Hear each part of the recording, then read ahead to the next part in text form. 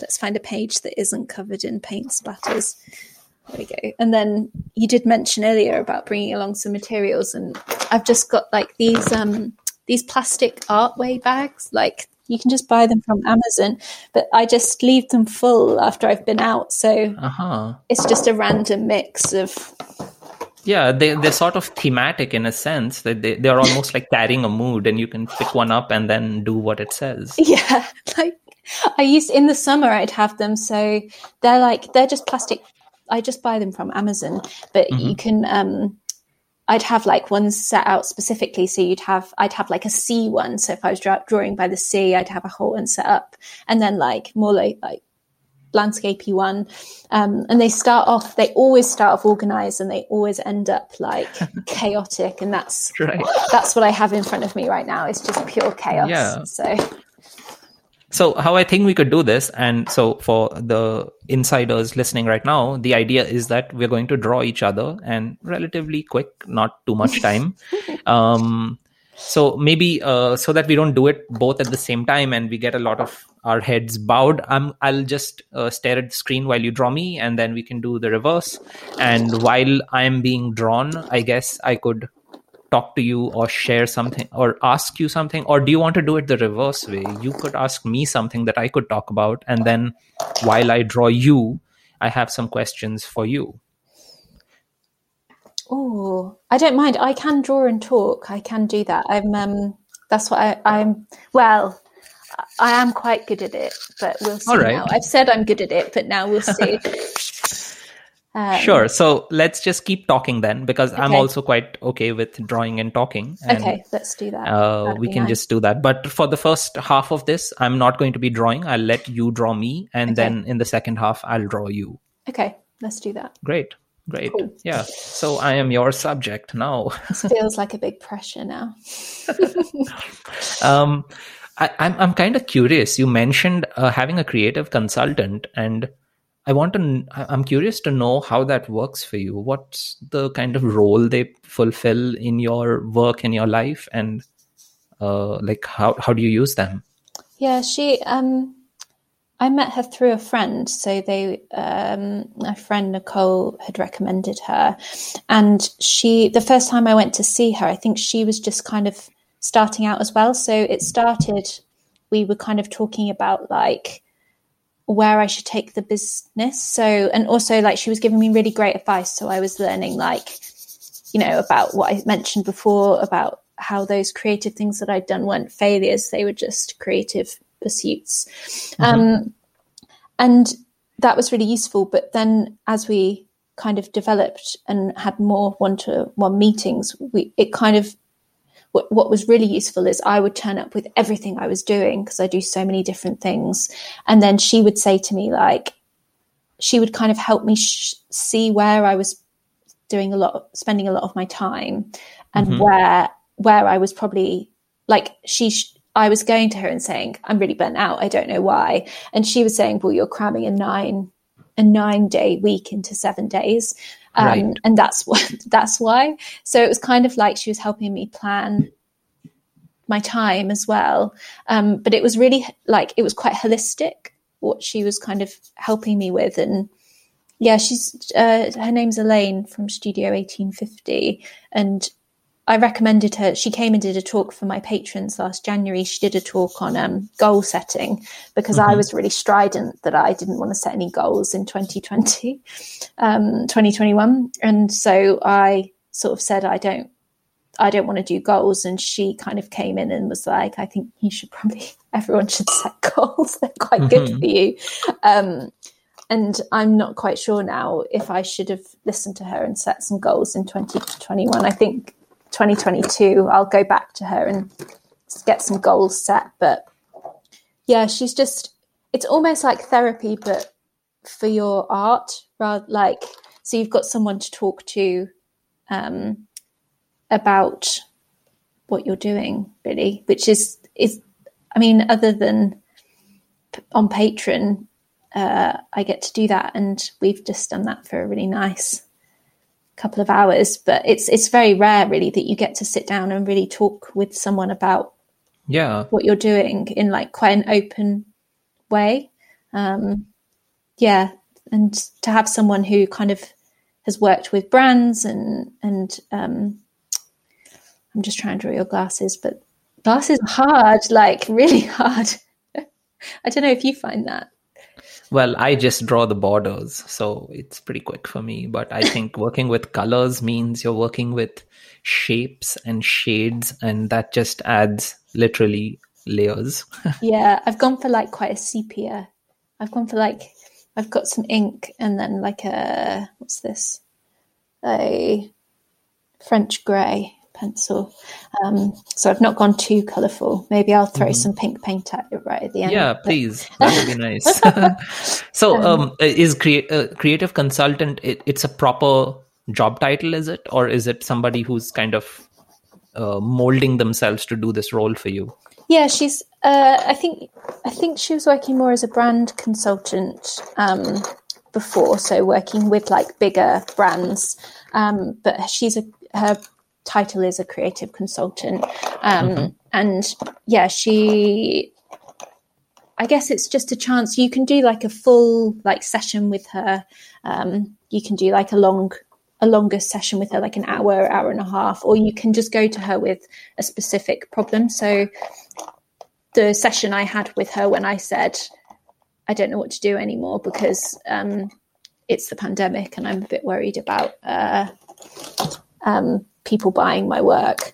That was just a half-hour session where she sort of said, well, have you thought about setting up a subscription service? And that's all I really, I only needed just half an hour just to say, what should I do? And then she sort of changed my whole trajectory. But I think it's having that trust, I guess, with someone to know that they know what they're talking about as well. Like I don't think I could have that with everyone. Yeah. So if someone, let's say, if there's an artist who's maybe someone who's listening to us right now and they feel like they need something like this in their lives, what are some maybe they find an actual creative consultant, maybe they find somebody who fits that role for them in their life, whom they can speak to, like a sounding board of sorts. What are some specific ways that, like, what are some qualities that you think are essential for somebody looking for someone to help them in this manner? Oh, good question. Like, for example, is it at all relevant that they be creatively inclined? Sometimes I think no. Like, I think Elaine is, but Elaine is more of a design.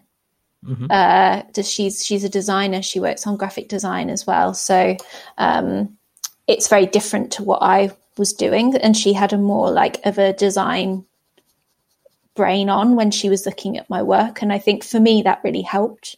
But I think it's probably very similar. It is similar to therapy. Like you have to find that person that fits with you. Like you can't just pick, you might find that the first person you find isn't the right fit. And it's kind of finding that right person for you, I suppose. But maybe thinking about what you actually really need from your work as well. So if you're just looking to find someone who is going to help you set up your shop or curate your shop for you, then it's kind of looking at their previous clients, if they've got a testimonials list, and then seeing sort of like, okay, well, they helped that person out. What's that person doing? Have they left a review? Would they recommend that person? It's all those things to kind of research into, really. Like I was just really lucky that Elaine came with a good testimonial from someone that I trusted and knew already, and I knew a lot of other people that had been to see her. So that was, for me, that was important. What else?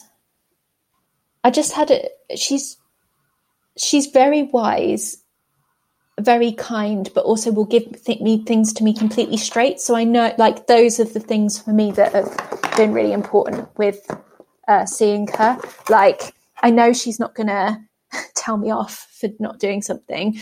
I know that she's going to give me advice that's going to fit alongside what I want to do. Like, she's not going to tell me to go do something completely random.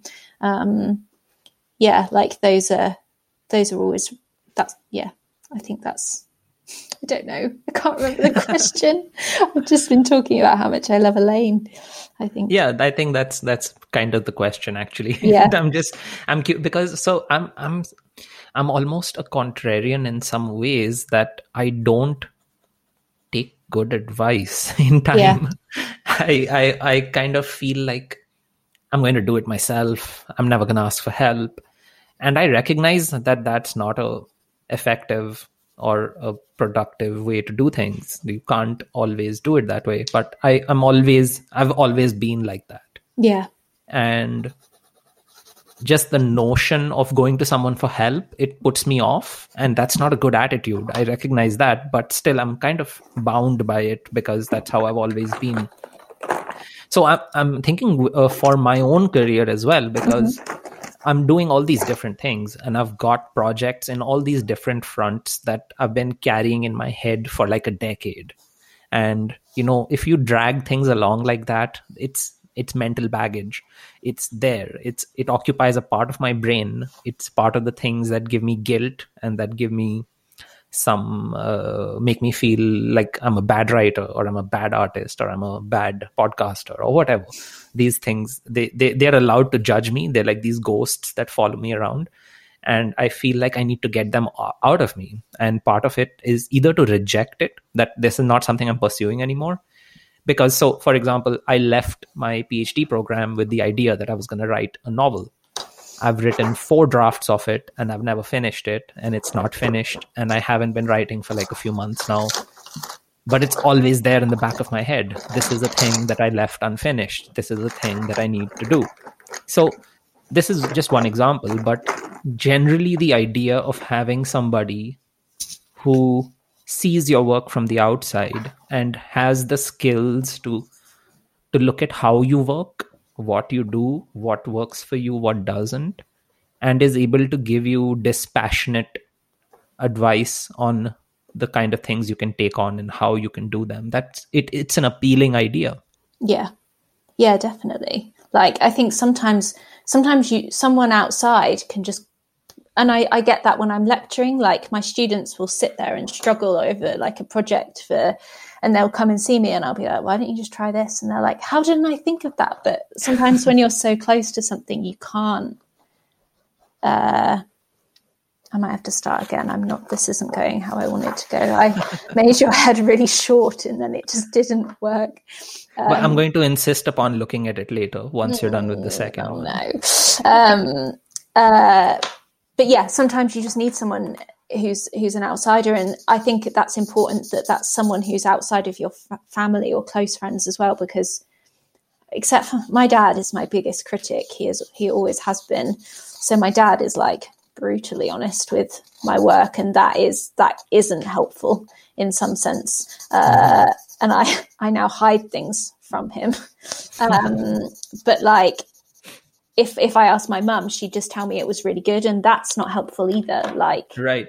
I don't need someone to tell me how good it is. I need someone to like give me solid advice. And I think sometimes you can get that like from a subscription service. So I'm sure that there's people in your Discord that are like also feeling that way, and maybe it's like a crit group that they can like share. I'm sure they already share work, but it's kind of maybe if people are having like specific problems that they need help with, and it might even be just finding out like, that specific problem isn't, I might be like, oh, I'm really struggling with color, like, and the next level up for my color. But by chatting to Emily or my boyfriend Phil, who's also an illustrator, they might help me realize that actually it's not color at all. I'm just not looking properly, or like I'm looking at color and trying to make it really representational of what I'm looking at, but actually color doesn't have to be that, and that really I should go out on location and spend some time drawing, because that's when I'm going to start noticing more about what's around me. Mm-hmm. Sometimes you just need that, like, and to figure out, like, sometimes it's just that you're looking at it the wrong way. You just need someone else to tell you that. Yeah, that's absolutely true. And like we almost carry the baggage of all the things so like we're not even good at assessing our literally the art you just made. Like so many times I've made a drawing that I wasn't happy with, and then people look at it and they really like it, because I'm seeing all the things that I wanted it to be, and maybe it fell short of some of those goals, but they are seeing it as it is. So I'm a good judge of my own drawing 2 years later, I think. Like if I look at a sketchbook from 2018, I'll be able to look at it dispassionately and say what's off and appreciate it more, because I'm brutal with myself. Like I'm a horrible boss because I'm a corporation of one person, and I'm just a terrible boss and an ungrateful employee. So it's difficult. Yeah, that sounds like me as well. I am so harsh. Yeah, I wouldn't want to work for me. And I'm stuck working for me. But yeah, I definitely feel that. Like it's I just shared a sketchbook tour with my patrons, and it's from when I went to Berlin, and that was like, I can't even, pre-pandemic 2019, I went to Berlin, and I've not looked at that sketchbook since I came back. And like, it was really nice to go back through it and be like, these drawings aren't bad. Like I've beat myself up for so many years, and this drawing isn't very good either. I can't draw today. Sorry. We might have to switch over. We might have to let you draw me. Because I'm not, do you ever get that? Like, good days and bad days. Yes. There are some days that it just doesn't work. I also okay, this is again me being brutal with myself. I don't draw every single day. No, and I feel terrible about it.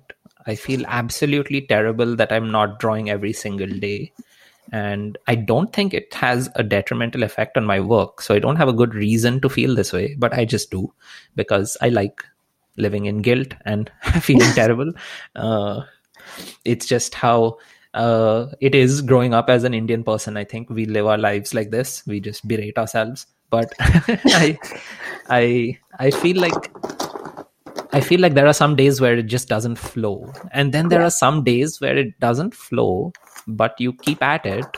And then until you're at the 70% mark, it looks like it's a shit drawing. But then just right in the last 5 minutes, something happens and it just rescues itself. And I've had that journey so many times.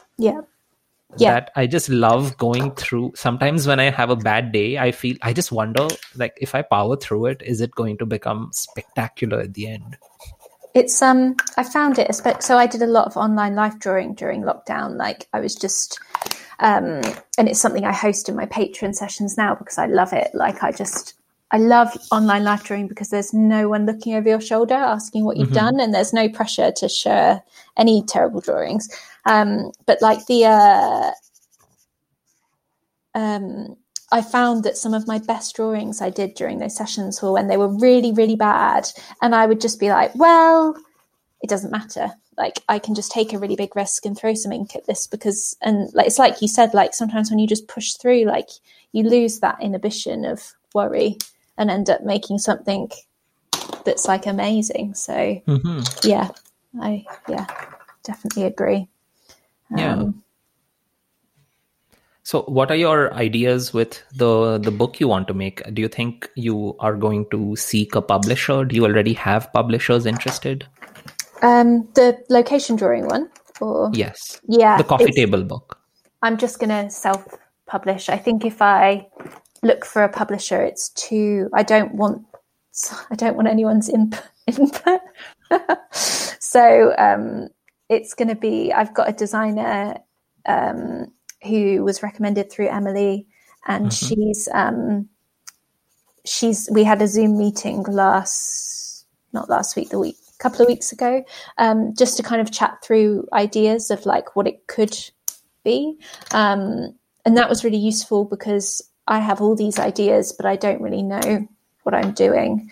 So that was useful. And then we're going to start in January, February time, and I'm going to send her through my sketchbooks, and she's going to do some layouts, because that's really what's been putting me off doing this for so long, is that I don't have the enthusiasm or joy to be like, let's lay this book out and put the text in. So getting someone else to do that is just going to be like, I don't really mind if no one buys it. It's kind of, I'm just really looking forward to seeing, well, I do mind if someone buys it, I'm not going to lie, but like, if no one buys it, but I just have a feeling people are going to buy it. I hope so. But I really just want like my sketchbooks to all be together, because they're all over the house. I've got like 50 sketchbooks now, and it'd just be nice to not have them all over the place. But I give up drawing. I'm done with the drawing. All right. My turn now. Yeah. All right. I'm going to draw in a little sketchbook. It's just 4 by 6 inches. And I'm using something that I don't usually use to draw, in keeping with the spirit of your work. I'm using a soft color pencil. It's nice. red, and it's by this company called Dash. So I'm going to be doing some colors, one color and some shades. So it's going to be interesting. Do you take any colors out with you, or do you just always take? No, nothing. Nothing. I just take one sketchbook and my fountain pen. What kind of fountain pen do you use? Like a refillable one? Or? Yes, it's a Lamy Safari, and I bought separately a converter for it. So I fill ink into it, and it's waterproof ink, with the idea that maybe one day I'll be doing colors, watercolors, but I haven't. And so it doesn't need to be waterproof ink, but it is. And I like it a lot. It's the darkest ink I know. And it's the ink is platinum carbon black, and it's super dark, and I really like it. But I really enjoy having no materials. Like, I feel like my decision fatigue problem is really acute, and this makes me just draw, and it makes me very sneaky. Yeah. I can't do that. So like, I take everything with me when I go drawing, and I end up, my boyfriend's mum's made me like a custom rucksack that will fit an A3 sketchbook in, and all my art supplies, because I just can't get a rucksack big enough without looking like I'm going camping. So yeah, like, I'm very jealous of your ability to just rock up and just with one pen. Very jealous. I feel really good about it, because like, I just like this idea that, so there's this thing I speak to some of my guests about, some people who also draw quickly, and the people who usually, so one of my guests, actually, he's also in the UK, Ian Fennelly, he draws over 2-3 hours, and that's his standard length of time over a single piece. And it's unimaginable to me, because nothing for me takes more than 60 minutes. I couldn't sit in one spot. But we were talking about, and I was then talking to another guest who draws quickly, and we were talking about how if you draw quickly, the thing you gain is that now there are subjects you're going to draw that other people wouldn't even consider subjects, because they can't draw them they don't draw in 10 minutes. So if I'm standing in line at a grocery store, I can make a sketch, because 5 minutes is more than enough time for me to draw. Yeah.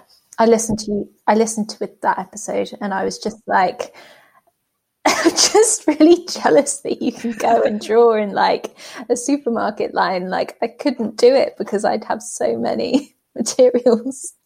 Yeah, so that aspect of it makes me feel really good, that I'm able to do this thing, that this breadth of subject matter is available to me that is otherwise would be inaccessible. So that's one part of why I do it this way. I like being able to capture things that are just gone the next moment. And I like that feeling that, before it was gone, I captured it. I got it. It's here. It couldn't escape. And so I do a lot of, some of my sketches are tiny people, I call them, which is just a page full of really small people drawn. at the traffic light. So I'm not at the traffic light. I would be sitting in a cafe at the corner, but they are at the traffic light. So they're just going to be around for like 10 seconds, 15 seconds, and then they're gone. So I don't have any time to think. I can only dive right into it. There's any hesitation and they're gone already. So it's too late to draw. Do you ever compile people together? So you do like half of one person and then yeah, that happens. That happens especially in the bigger sketches when somebody just ungraciously leaves without telling all the artists around them. Probably because they're annoyed that there's loads of artists drawing them. Yeah, so this guy keeps looking at me. Yeah. So I end up splicing people together like that. That happens sometimes, but not to not have to do that is why I do the really quick 15-second sketches. And the idea of drawing quickly is not that you learn how to draw quickly, because it's not like it's not the end. It's not the ends. It's not like I want to draw quickly so that I can draw quickly because that's the best art. The idea is all the other things around drawing that it gives you. So if you draw quickly, you learn to trust your instincts. Yeah. If you draw quickly, you get into the habit of being able to look quicker. So when you have 10 seconds with somebody at a traffic light, what do I need to see at first glance that captures them? So I learn to see a person as the shape of their whole body and work with that very quickly on the page without having the time to lift my pen off the paper. I don't have the time to do that, so I have to draw it as a single line, and therefore I learn how to draw in a single line. And I don't have the time to observe them more closely, so I have to see as much as I can. And what are those things that I see when I look at them in 10 seconds and I try to capture all of them? So do I remember the hair? Do I remember the pose? Do I remember their hands? What I remember is who I am. It's determined by the kind of person I am, the kind of artist I am. So the more I do this, the more I figure out myself. What is it that I remembered, and what does that say about me that this is what I remembered? I don't draw shoes and I don't draw feet very often. So that says something about me. I don't care about drawing footwear, apparently. The points of interest for me are different. The pose, the gait, or the way a certain scarf wraps around their body is interesting to me.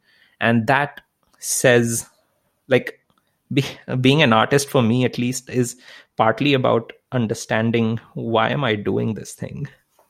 It's interesting though, isn't it? Because like if we were sat drawing 10-second people, we would notice different things with people. Like I probably would notice, maybe I wouldn't notice the shoes, but like I quite like grounding people on the floor. Like I quite like and like that posture of someone's feet is quite interesting to me. And I suppose, yeah, I want to go out. I just want to go sit in a coffee shop and draw people now. This is yeah, you should do it.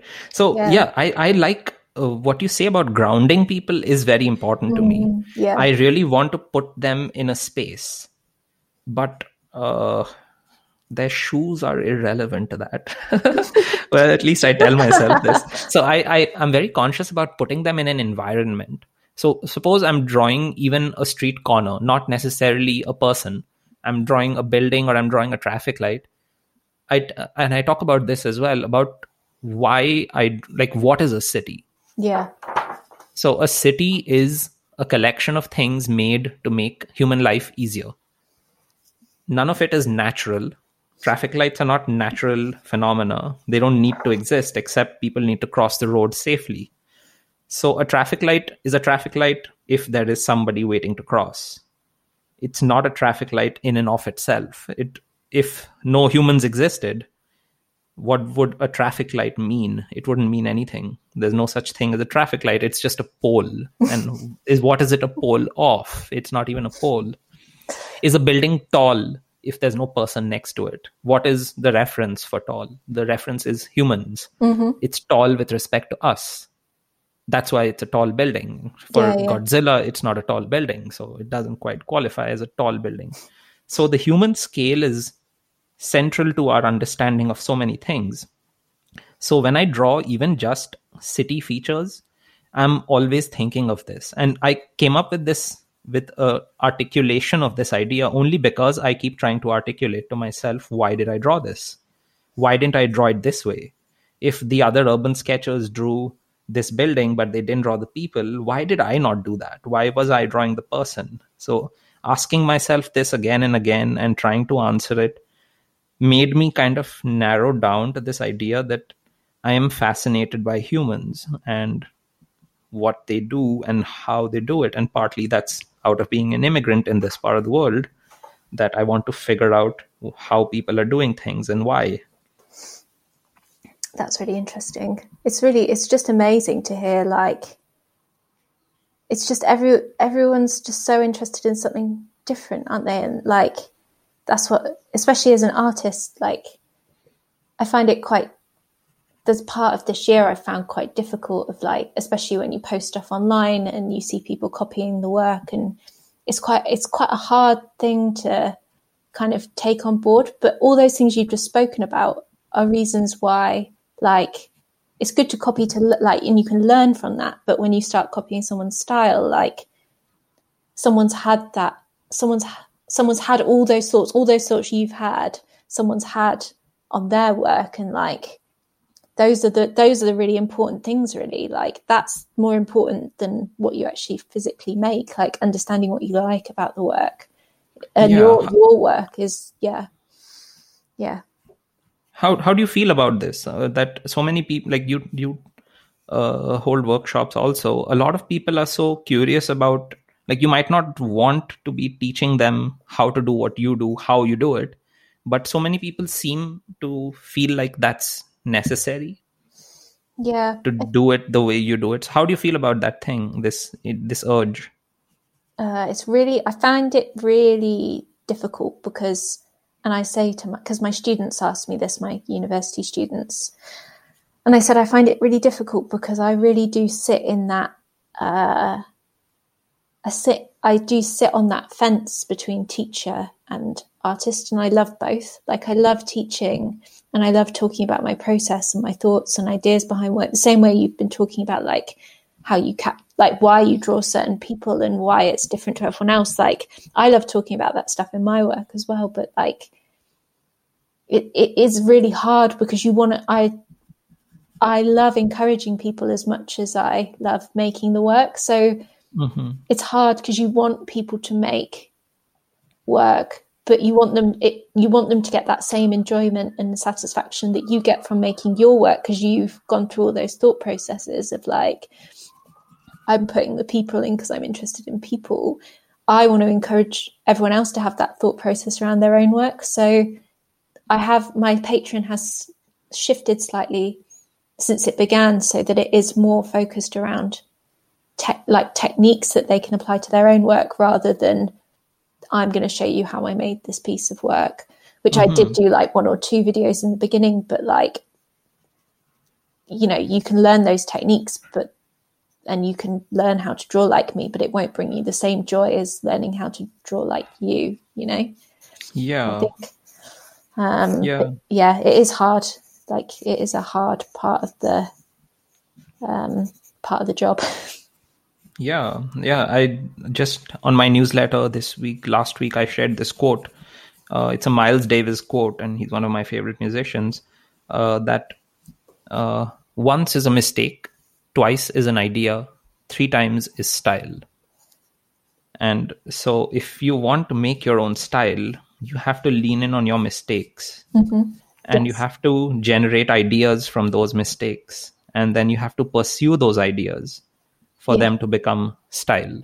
And that's how you get to your style. And if you try to be perfect, so you erase those mistakes, you erase the possibility of having a style. A style is just an accumulation of idiosyncrasies and things you do wrong. So my style includes not having feet. And it makes it recognizable because it's my problem that I don't, or I feel I can't, or I don't want to draw the shoes and things like that. And it leads to this happy situation where I have now something that I consciously wanted, and I never thought I was going to have. I never thought I would have a style, because I was in my 20s drawing stick figures. It's too late to develop style now. Like, you should have developed it when, in the genius way, you should have developed it when you were very young, and now you can't. And then one day I suddenly started to feel like, yeah, I have a distinct style. And that's never been true before in my life. And that came out of urban sketching and drawing with a pen and not being able to erase or hide my mistakes. Yeah, I love that. When you said that earlier, I wanted to say, like, that is such a good tip for people who are starting, because, like, I used to do the same. I wouldn't take a rubber with me. So I could rub it out, but I couldn't, because I didn't have anything to rub it out with. And that's like really, really helpful. But yeah, taking a pen, also really helpful. Not being able to just constantly redo stuff. But everyone has a style. It's just like your style is like your handwriting, I guess. Like if you do it enough, like your handwriting, like it'll happen. It's just, you need to give exactly right. Like the handwriting is the perfect comparison, because that's exactly what it is. Everybody, regardless of what they try, have their own handwriting, and that's all that this is. Also, if you just write enough, you get it. Yeah, I think Quentin Blake compares it to that, so I can't claim that right. genius thought. It's lovely. Yeah, I'm such a big fan of Quentin Blake. Like, he gave me permission, like, he's not a perfect artist. He's so whimsical. And I needed that. Like, I needed to see that this can also be art. This can also be a drawing. Like, you don't have to get everything in proportion. So important to see that. And it can get so much emotion from you. Like, his drawings are so simple and they say so much. Yeah, definitely. He gave a talk when I was studying on my MA. Got to see him talk. Oh, wow. Yeah. I can't, like, it's funny, like, it should be one of those things where I remember everything he said, and I can't. It's like one of those memories that's just kind of gone. Like I remember meeting him. I remember him signing my book, but I don't remember what he said in his talk at all, which is, like, it's funny, isn't it? There's things I can remember that I really don't need to remember. Like, my memory is just especially after the last couple of years, of like lockdowns and stuff, my memory is awful. But I can remember certain things that I don't need, like pointless information, but I can't remember what Quentin Blake said in his talk. All right, here we are. It's not perfect, and I attribute that to the fact that another factor, right? Like, if you're using a color pencil, the nib changes as you press down, and you don't know how your line is going to come. But this is what I know. Oh, yours is so cute. Oh, I don't like mine. Like, I don't. Oh, I like it. No. I love what the pink and the orange or the peach color is doing. Let's just hold these here, and I'll take a quick snapshot thingy. You've made me look so cool. I like it. I like that drawing. Thank you. Oh, you're sorry. It's in the evening here, and I haven't drawn all day, and when you just like go into a drawing and it just keeps going wrong. Sorry, it's not the best. Sorry, yours is lovely. Thank you.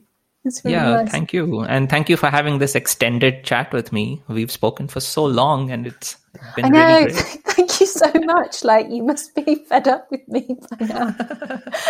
No, I wish we get to hang out and sketch in person, because this it's so long now. I've spoken to so many lovely people, and I don't get to sketch with them, and it's really wrong. I hope it happens soon. If you're ever in the UK, if you're ever in Devon, let me know. Mm-hmm. I will. Yeah.